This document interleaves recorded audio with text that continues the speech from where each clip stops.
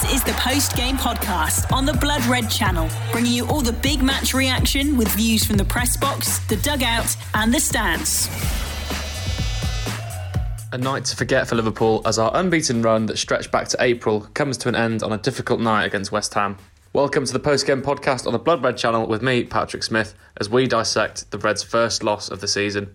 Though it was a real hammer blow, we still have plenty to talk about, including some controversial decisions, and with tonight's opponents leapfrogging Jurgen Klopp's side, stick around for all the reaction you need. We'll hear from the Liverpool Echo's Ian Doyle, Jurgen Klopp at his press conference, and of course, the reaction from the fans at the London Stadium. The post-game podcast on the Blood Red channel. Well, here at the London Stadium, Liverpool have suffered their first Premier League defeat of the season. In fact, it's their first defeat of any kind in the last 26 games, ending a run that had equalled the club record for number of consecutive victories. They've lost by 3-2, and if we're being perfectly honest, slightly lucky that they didn't lose by even more. They were outplayed, certainly in the second half, by West Ham, who this season have been, look at the table, they're very good. They're above Liverpool now in the table. The Reds still on 20 points, they're down to 4th, and West Ham now up to 3rd on 22 points. Liverpool 4 points behind leaders Chelsea, who drew at the weekend against Burnley at home, and that's what makes this result even more frustrating for the Reds, because there was a chance to move to within a point and they didn't take it. Just looking at the performance overall, too many players just weren't good enough. It didn't function really as a unit overall. And when you've got Alisson Becker having a off day, it's always going to be a bit of an issue. I mean, the problem started very early on in the 4th minute.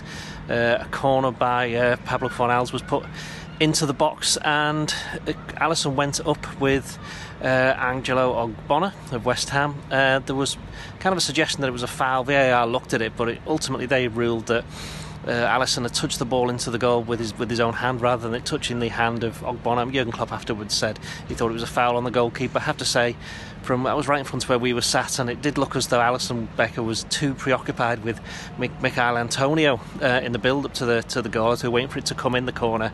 And that wouldn't be the first time that happened. I have to say, I thought it was a perfectly good goal, to be honest. Then West Ham kind of sat back.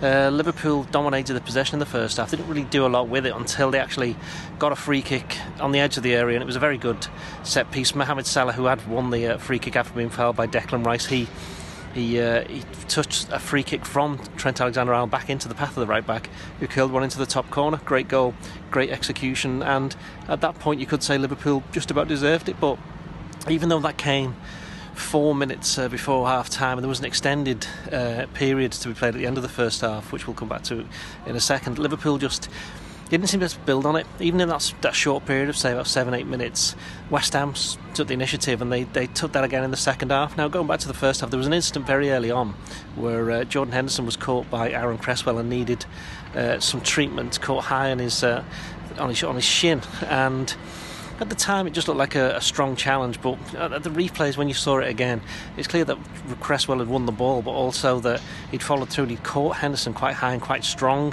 And players have been sent off for that, and Jurgen Klopp said that he didn't think anything of it at the time, but when he saw the replay, which is what, to be fair, VAR Stuart Atwell did go and have a look at it, Klopp said it was clearly a red card, and I must admit that I do agree with him on that one, and that could have made a very massive difference to the game if West Ham were going to play nearly all of it with 10 men. But they had 11, and as I say, in the second half, Liverpool they kind of just wilted. They didn't really create that much, although they did have one or two promising situations. Mohamed Salah just seemed to.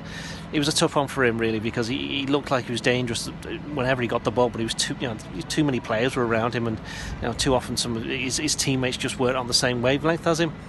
West Ham took the lead then midway through the second half. Again, it was a bit of a poor goal for Liverpool to concede. Jarrod Bowen just running on a counter-attack, running straight through the middle of the Liverpool team, passing it to Fornals, who went in and did the rest. Alisson probably could have done better with that one. And certainly the third goal, which came 7 minutes later, was from a Bowen corner from the left-hand side this time. The first goal had come from the right. It was an in-swinger and came right over to our post.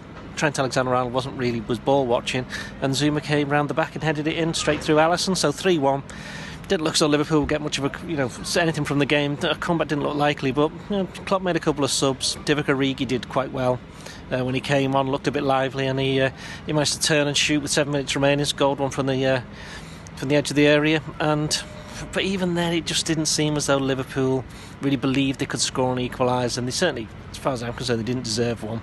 And then the nearest they got was right near the end, so a free kick. Sadio Mane headed it wide from the far post. So overall, Liverpool can't really complain too much. The worry will be that, anybody who's been watching Liverpool this season, quite a few of the issues have come to the fore. You see the likes of Andy Robertson, again, didn't have a particularly good game. I mean, he wasn't the only one. There was quite a few players who were below par.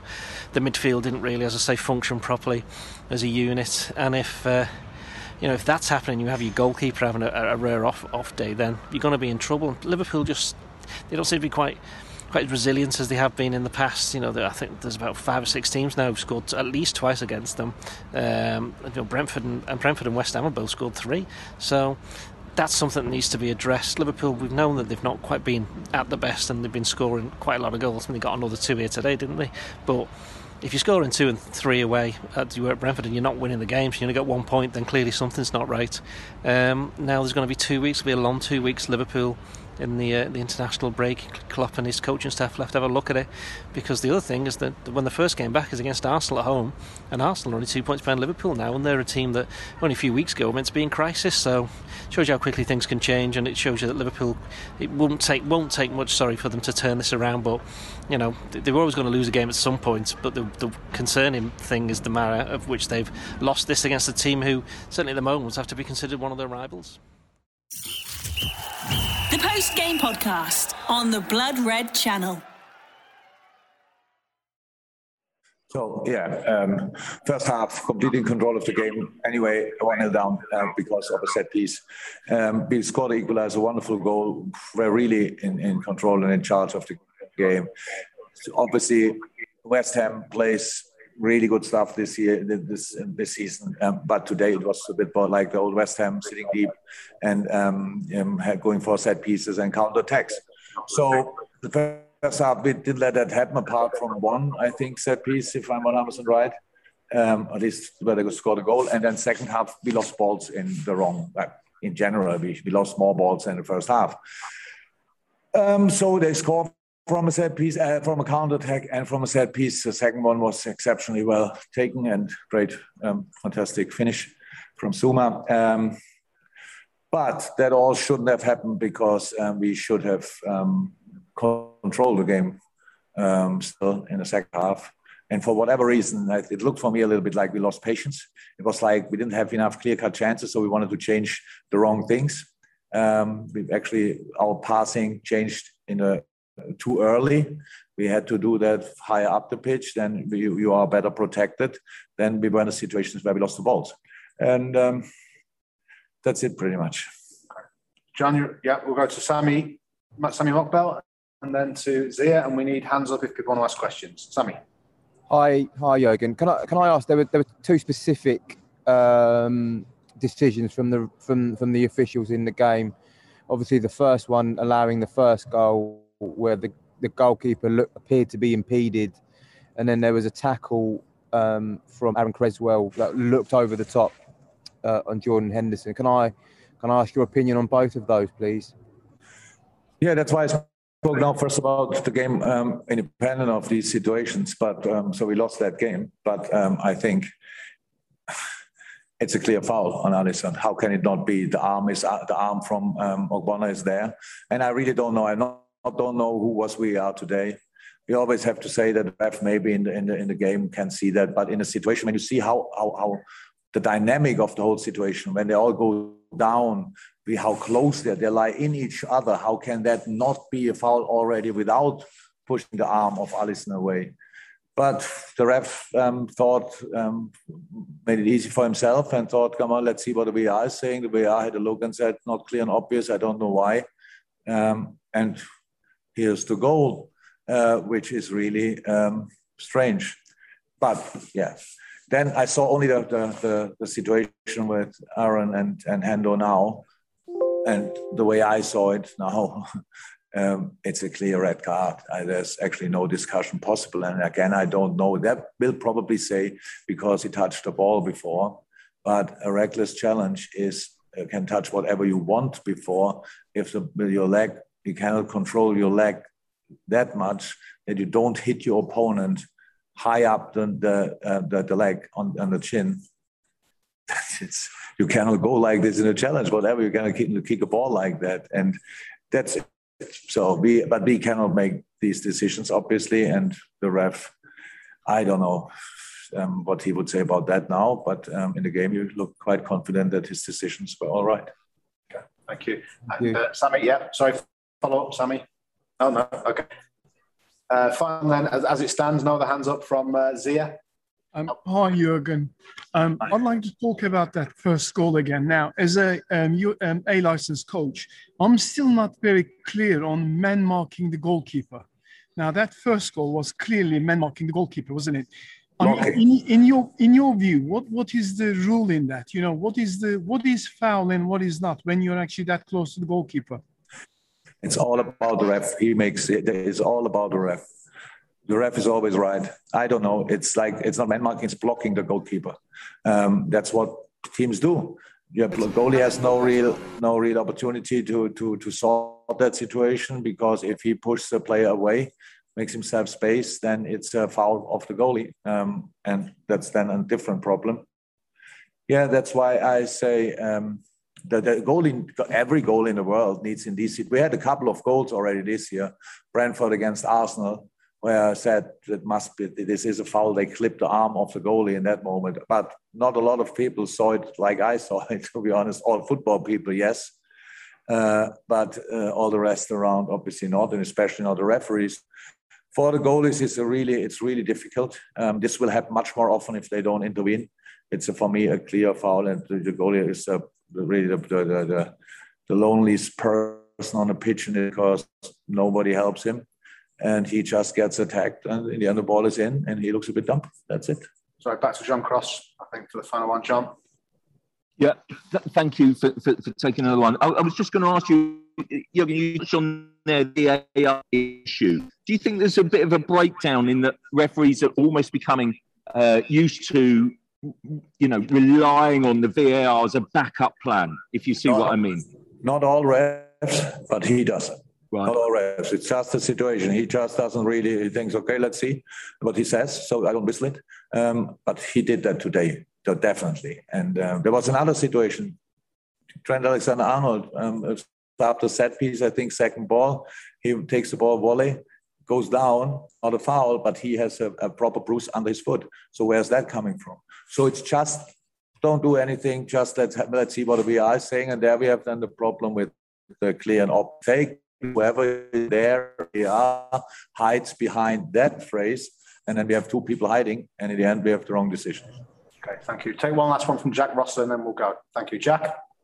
Hi, Jurgen. Just for the free kick for Trent's goal, there's a few people from West Ham thinking that Salah dived to win that. I just wondered what your thoughts were on that. Didn't see it. Sorry, I can imagine now. I didn't see it in that moment. I didn't see it back. With all the decisions today, if that was then the worst decision of the ref, that would be really funny. But I don't know. For me, it was a free kick, but I didn't watch that situation back. Maybe I should have done. Sorry. The post-game podcast on the Blood Red channel. Hello, Alex Watt from Did It Cross the Line podcast. First of all, I'm delighted that I chose this weekend as the one to send something in for the pod. Couldn't have picked the big performance over Atletico midweek, could I? No, I've gone for the first loss of the season. Also, this title race is putting serious strain on a marriage between a Liverpool fan and a Chelsea fan, let me tell you. But look, it was inevitable we'd lose a game at some point. Going, 25 unbeaten before this was an unbelievable run. But why did it have to be this one? Why did it have to be the former Everton and Man United manager who did it? Why did Kurt Zouma have to get the winner? There's so many narratives there that we could have done without. And seriously, what are we actually all going to do if David Moyes does go all the way and actually lifts the Premier League trophy at the end of the season? We were joking about that a few games ago. Now it's something we might actually have to seriously consider, which is worrying.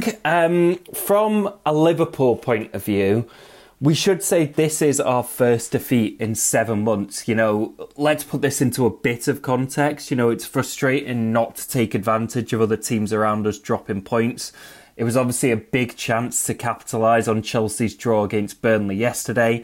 And we've let them get away with that, really, which is annoying. Of course, it's still so tight up there. City are only a point above us now. Chelsea are only 4 clear. The fact that West Ham have gone above us with that win is quite wild. But this whole thing, it's obviously not the disaster that some are claiming. I'm seeing some meltdowns again on my Twitter timeline. It was a poor performance today. That's true, in a lot of ways, from Liverpool and from the officials, but West Ham did deserve the 3 points overall. The difference is a couple of seasons ago, we'd have won these games. We won games even when we weren't at our best, and that's maybe a slight worry about this season, but West Ham are obviously having this amazing season. They're on an incredible run, so it's not unexpected for them to be the team that finally beats us this season. They are a nightmare on set pieces. That caused us issues time and time again. Michail Antonio was a nightmare to play against again, as well, as he so often is when he's at his best. And yeah, it felt like from that early goal for them, it was just going to be one of those days for us, and that is maybe the one weakness of Liverpool and the Klopp, is that we do struggle against a really well-organised block. When we don't have much space to work in, we do struggle to break those teams down, and we do leave ourselves vulnerable on the counter-attack. And unfortunately, that plays into every strength that West Ham have this season. And for long-term Liverpool fans, it probably felt a bit nostalgic, that performance. Like, we got dodgy goalkeeping, we got bad defending on set pieces, we missed sitters, we dealt with some bizarre refereeing decisions. It felt like old times in many ways. The early goal was obviously a shocker, poor from us on the set piece, but poor from the officials too, you could argue, and it didn't really get much better from there.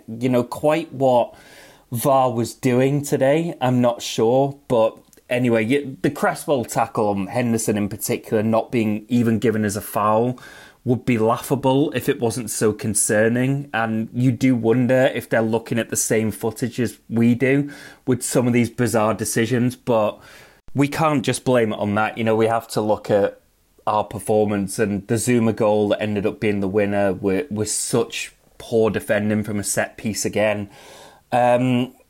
On the positive, so this isn't all moaning from me, when you need a goal, it definitely helps when you have a player who can score free kicks like Trent Alexander-Arnold. Another absolute beauty from him, just showing he's a generational talent once again. Salah getting the assist too on that, I suppose, to add to his incredible goal contribution stats for the season. For me, clearly Liverpool's best 2 players right now, so probably not a surprise they combined to get us back in the game at that point. Divock Origi coming on to score. Of course, he only scores mad goals in the most important moments, doesn't he? But even that wasn't enough today, sadly. And it looked like it was the moment for Mane in stoppage time, but that header just trickled wide. And that was the day summed up in a lot of ways. And we go into yet another international break now. And we've got to wait 2 weeks for the next game. And we've got to come back to another big one against an Arsenal side who've obviously got their stuff together this season all of a sudden, and now that's a huge game that anything less than 3 points is going to be really bad. So we do tend to play really well against Arsenal in recent times, but it definitely feels a hell of a lot nervier now going into that one. So look, fingers crossed all the players come back okay from the international break and we can do the business against Arsenal and rewrite the ship, so to speak, in a fortnight. Cheers, up the Reds. Hello, this is Owen from Cop On Podcast. What a hammer blow to the temples that was. What a hefty punch to the gonads. 3 shots on target, 3 goals for West Ham, and 3 delicious points chucked away like a lobster platter at a vegan wedding. We didn't play too badly, as is often the case, even when we drop points under Jurgen Klopp, but our defending from corners was so soft it could have been an ad for toilet tissue. I do believe that Alisson was impeded for the first goal, but it irked me greatly that Mr. Becker was allowed to be bullied by not one but two of their players. Where was his help on either of the two goals that West Ham scored from 3 corners in the match? Leagues are not won or lost in November, but we have to stop conceding such slop. We've now conceded 11 goals in 11 matches, many more than our rivals Chelsea, who have conceded only 4, and Manchester City, who have conceded 6. At the end of the day, the stats will say that we had 16 shots, which isn't bad against a team playing the vast majority of the match with 4 centre-backs, but just 5 of those 16 shots were on target. We ended up with 1.4 XG to West Ham's 1.26, so we shaded it in terms of chances created and were perhaps unlucky to lose the match. Against a team like West Ham, however, we would have needed everyone to register at least a 7 out of 10 performance, but unfortunately today we had a few players who didn't even manage a 6. I thought Thiago was poor when he came on, for example, giving the ball away in dangerous areas 4 times from his first 6 passes, but he wasn't the only one, so it's not fair to just single him out. Credit to West Ham, of course, big credit to them. Antonio, Bowen, Fornells, et al. Played very well, and we just have to take it and carry on fighting. I hope our excellent coaches can use yet another pesky international break to learn from not just this game but all of our opening 11 fixtures. We need to find a way of closing the doors, battening down the hatches, or squidging polyfiller in the cracks. But let's leave that to our marvellous coaching team to sort out, and in the meantime, I can't complain too much about our team, who have given us so much. 25 games unbeaten until today is utterly remarkable, so thanks a million for that. This is Owen from Cop On Podcast saying, let's make like rubberneckers at a crime scene and move on.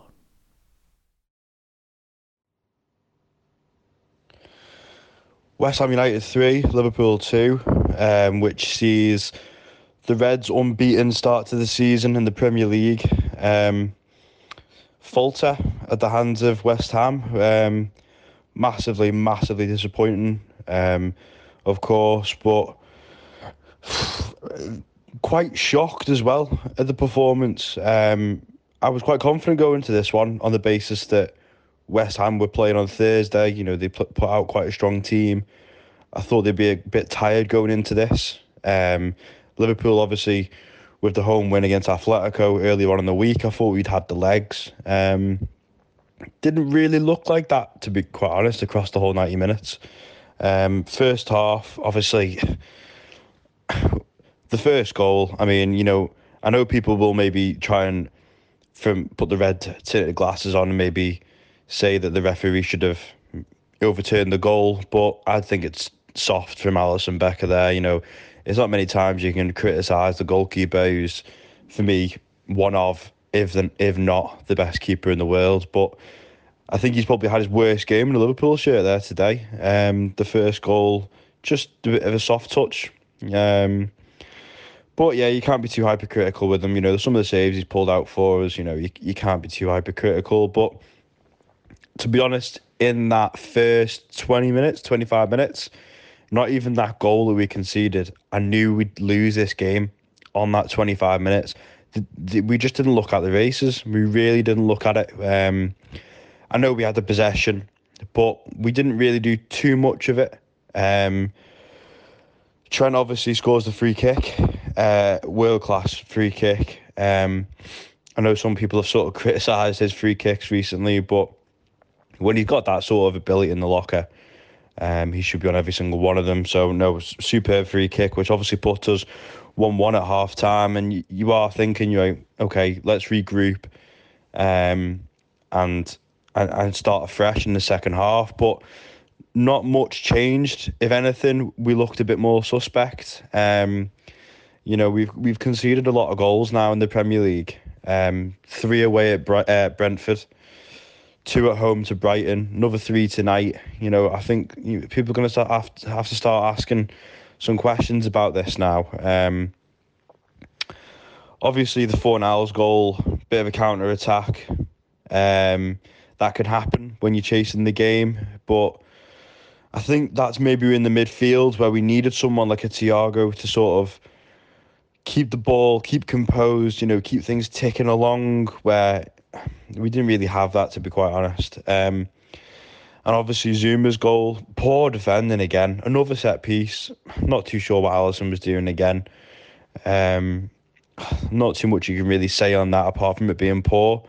Origi comes on, gets the goal, good finish as well from Divock. You know, he brings on Minamino too, you know, trying to just go for the game, but maybe a little bit, you know, I think the subs are maybe just a little touch too late, if I was going to be a bit critical of Klopp. But Mane has that great chance at 3-2 to equalise and get, you know, at least get a 1 point out of the London team, but it wasn't to be. And to be honest, I don't think we'd have justified getting a point out of that. I don't think we did, you know, really deserved it. It's really disappointing going into the international break, that result. You know, you look at it from a whole perspective, it's the first loss in the league so far this season. So, you know, look at it from that perspective, okay. But Chelsea drew yesterday. And it was similar to the Brighton game last weekend. You know, City dropped points and then we don't capitalise. And that's a bit of a worry for me. I'm looking at it as a bit of a worry. You know, the season we won the league, when teams were dropping points, we didn't drop points ourselves. We were ruthless. And that aspect I hope to see throughout this whole season. You know, it's a long season. So I don't want to be too critical of the lads, but I just don't think it was really there for the boys today. I think, you know, they'd come out themselves today and say they weren't at the races. Like I say, it's tough having a result like that and then having an international break. You know, you just want to have a next game, you know, a midweek fixture, or, you know, just to get straight back into it and put that result right, but it's obviously not meant to be. So, yeah, poor result from the Reds tonight. Disappointing. You know, we'll regroup. We've got a game against Arsenal at home. You know, I think that's a good fixture to actually put this right. I've got full confidence in the lads that they can do that. You've been listening to the post-game podcast on the Blood Red channel.